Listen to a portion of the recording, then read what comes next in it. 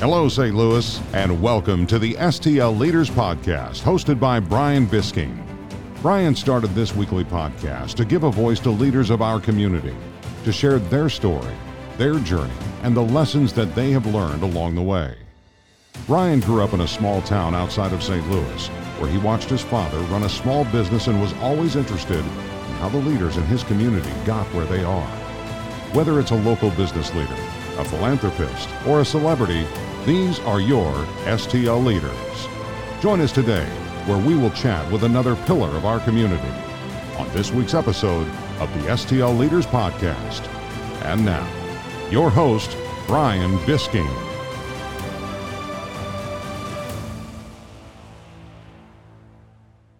Hello, St. Louis, and welcome to the STL Leaders Podcast.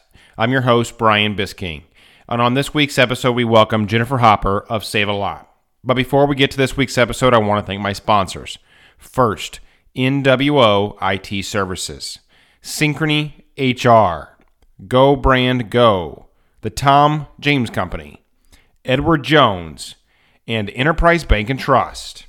And now to this week's episode of the STL Leaders Podcast.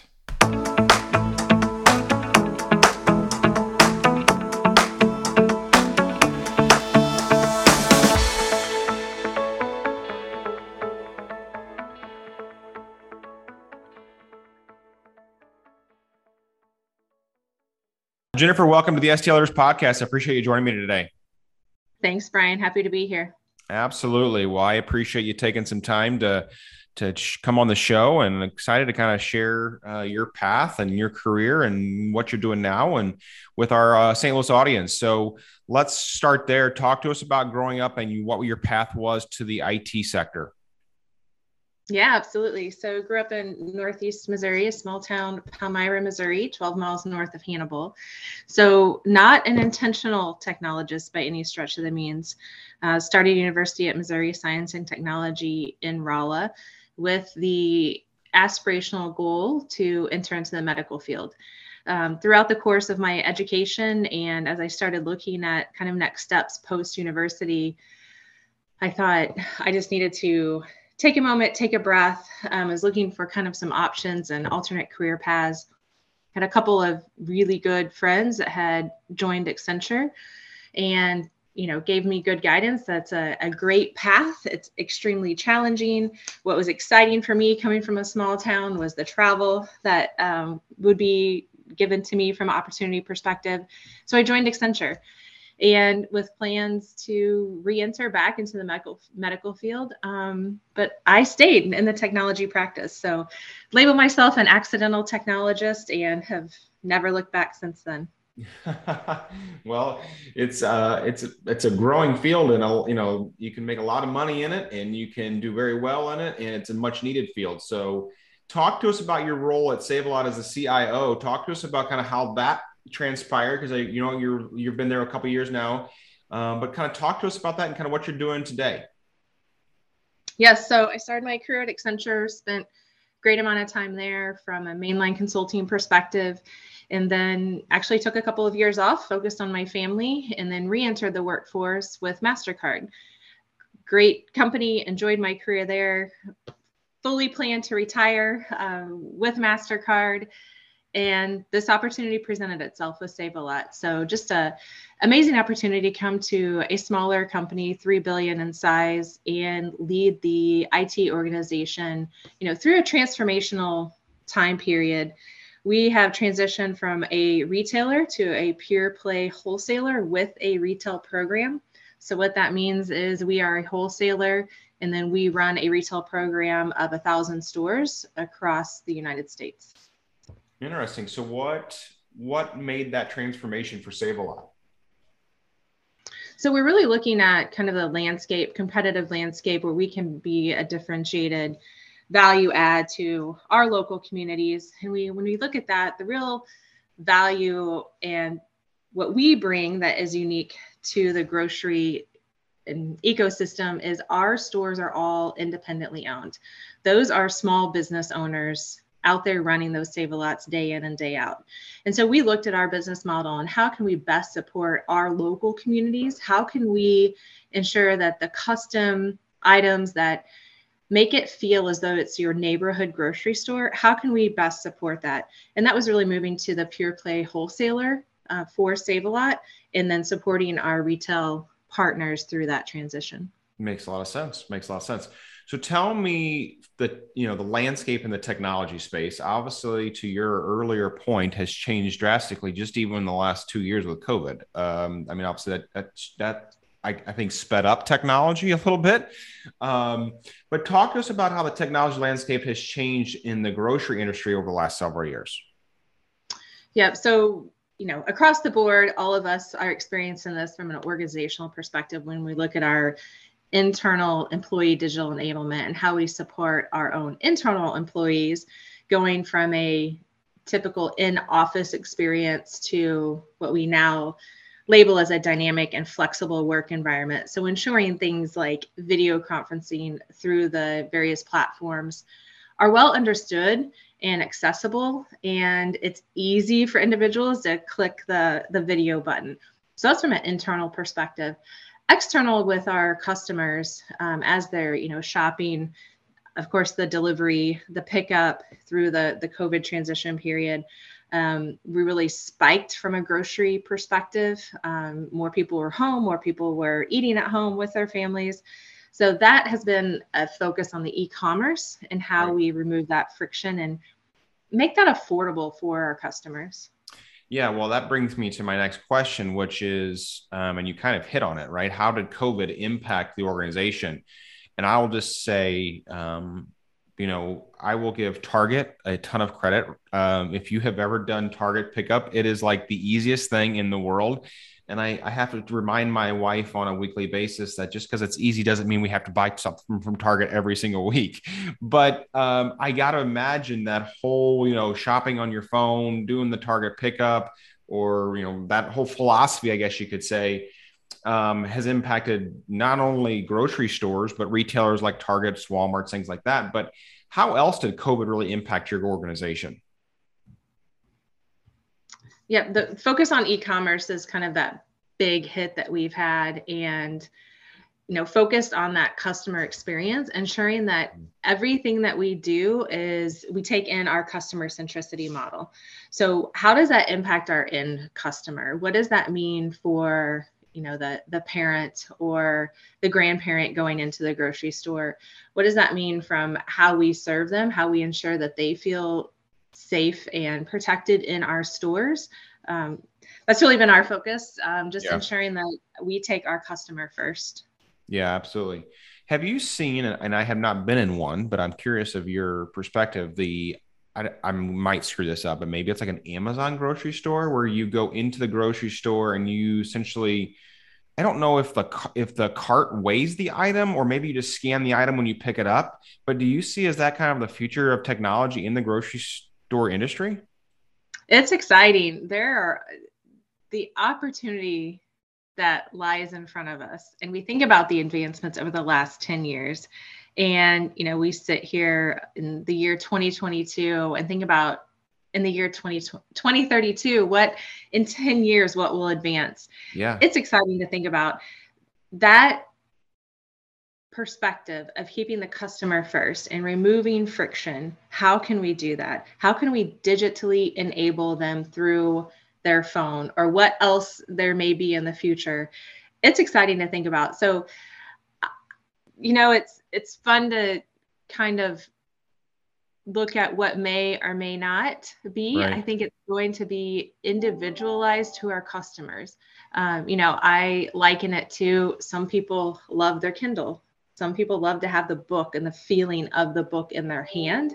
Yeah. So the way that we are approaching it is ensuring we're looking at our customer base across and where we want to grow, and ensure that we're really providing options for them to whatever their preferences on how they grocery shop for their family. Totally. Because I can tell you, my dad probably does not do Target pickup. He probably just doesn't even know how to pull up the Target app.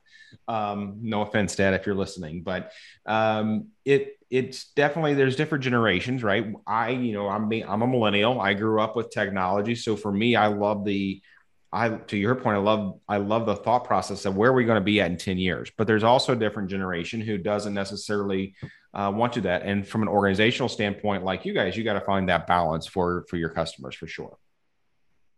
Let's switch gears here a little bit. Let's talk about leadership. Talk to me about your views on leadership and how you lead your team at Save a Lot. Servant leadership through and through. I often make the reference of get the org chart in your mind. It's usually a pyramid org chart. Yep. Take that org chart, flip it upside down, and the customer's at the top. That's servant leadership in my mind. That's the graphic and the visual that I can get in my mind. That's easy to explain what I mean when I talk about servant leadership. It's when I talk to my direct reports from an organizational structure perspective. I set the vision. I ensure that we are aligned to what our customers need, what we have set as an organizational strategy. And then they're there to help support that and lead through their departments. But each week it is, how can I help you? How can I help support you? What help do you need from me? That to me is important. And then as we develop people leaders and as we identify those individuals within the organization that want to take the people management path, we at Save a Lot ensure that culture is instilled in them, that we are a servant leadership culture. We will always have our hand on your back to support you and hold you up when needed and to help encourage you along forward when you need a little help getting out of your comfort zone.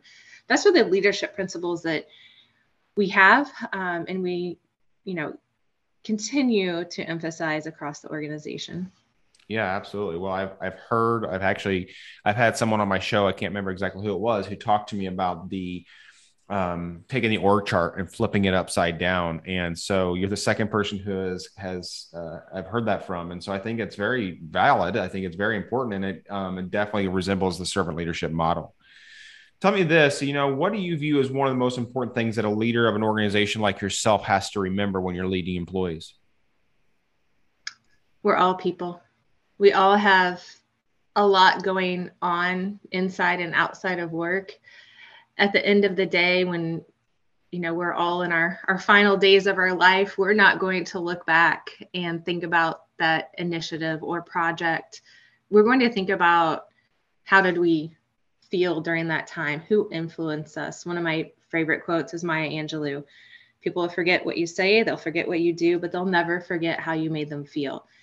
That to me is as important as anything from a leadership perspective, whether that's up, down, across, with our vendor partners. It's everyone that we deal with within the organization, with our customers.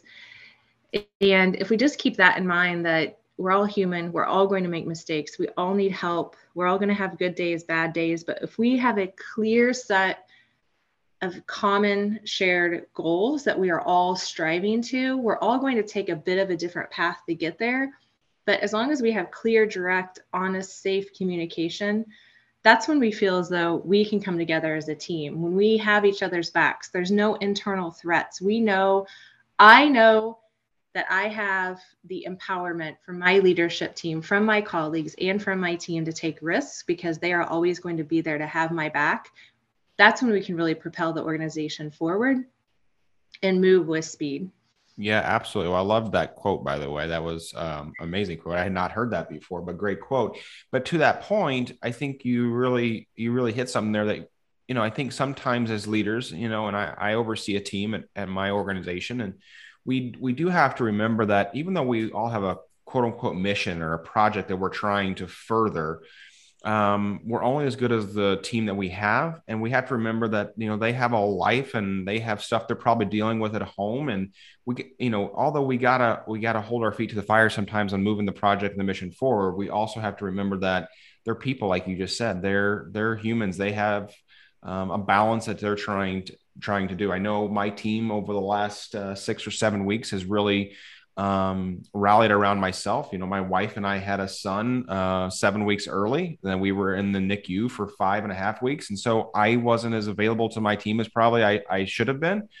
But at the end of the day, my team understood and they supported me in those endeavors. And we as leaders have to remember that too. Those when those employees of mine have instances like that, I got to remember that, that they're people, like you said. Yeah, definitely. Let me ask you this, Jennifer, where did you learn this servant leadership and all these wisdoms and traits that you have? Where did you learn all that? It is a long list of moments of advocates for me, mentors for me, learning moments on what to do, what not to do, current tips and tricks. You think you do the right thing, you think you're taking the right path, and then it just doesn't land well. I'll give you an example and a tactical tip that I was given just recently that I have implemented, and it's very simple. It's in Microsoft Outlook, and when you send an email, you switch over to the options tab and you click delay delivery. My work-life balance kind of ebbs and flows throughout the week. I have some peak performance times in the morning. So Saturday morning, Sunday morning, before the family is awake and our weekend gets started, I can really crank through cleaning up my inbox or getting through or some focus time on a deliverable that I need to do. But what I need to remember is that's unique to me, and that's how I function. And it was messaged to me that even though I have my truly human notice at the bottom of my emails, if someone that is in my organization receives an email, it is that urgency to reply because the boss has sent it. And I never really impacted me as much as it did when someone said, hey, you're impacting the organization. And it was a hard feeling of failure because I put at the top, not urgent, wait until Monday, don't reply. And it wasn't until someone called that out. So now, and it's only been over the past couple of months, I just, every time I'm working on the weekends, will hit that delay delivery and just say Monday, 8 a.m. And then it can flow through to the team. Now, if it's with my peer group or my boss is asking for something, I don't delay the delivery because that's someone's needing something or a customer need. But I think it's helpful from a leadership perspective. And it's always listening. I'm always looking to improve. I'm always just scanning articles, looking for tips and tricks and asking for feedback, right? And encouraging feedback. And even if it's feedback that I don't want to hear, that's one of the other kind of points that I take is every piece of feedback is a gift, whether it's wrapped beautifully or not wrapped, or it's not what you wanted as a gift. It's still a gift. You still have to receive it, process it, and determine how you will respond in a positive way and adjust your behavior and go back and thank the person. As hard as it was to hear, as hard as it hit, you still have to thank the person and be appreciative that you created that safe environment for them to feel comfortable giving you that feedback. Absolutely. No, I think that's very, very interesting point. And to your point, there's probably, I'm very much like you, by the way. When I get an email, I don't care what time of day it is, I'm responding. And I do a lot of work in the early mornings as well. And so maybe I should, that's a very valid point that I guess I hadn't really thought of myself. And maybe I should apply that. So that's what I love about this show is being able to pull out, tips and tricks like that can apply leadership to your everyday life. Jennifer, I always end this podcast by asking my guests to leave us with a piece of advice. And so as being a leader here in St. Louis that you are, and, this show is geared towards, aspiring leaders, current leaders that we have here in St. Louis, what piece of advice could you leave us with today, whether that's on business or personal life itself? Just one. That's hard. It's from a technology perspective within the St. Louis community. Get connected, have those connections, have the conversations, reach out, introduce yourself, think of ways that you can give back to the community, ways that you can pay it forward. A nice piece of networking advice that I received. A lot of people think about networking, it has a negative feel, a negative vibe, negative connotation. If you look at it from a connection perspective, and Brian, I'm going to reach out to you and I'm going to pass along an article that I think would be helpful. That's connecting with you. That's me providing a service. And that feels really good because I feel like I'm helping you. But if you take a step back, we're networking, we're talking, we're sharing ideas. So if we kind of take that networking concept, flip it around to connecting and paying it forward, and how can I help someone, that's going to build your network. And that's going to put kind of all that those positive checks in the credit column, not the negative column. Yeah. And then that continues to build upon itself over and over. And our tech community, we really do need to focus within the St. Louis community around how we build it, how we serve each other, how we just help each other about open roles or advancing each other's career. I think that will help a ton. Absolutely. No, I think that's great advice. I'm a big advocate of networking. It's one of the reasons this show actually got started, honestly, 2 years ago.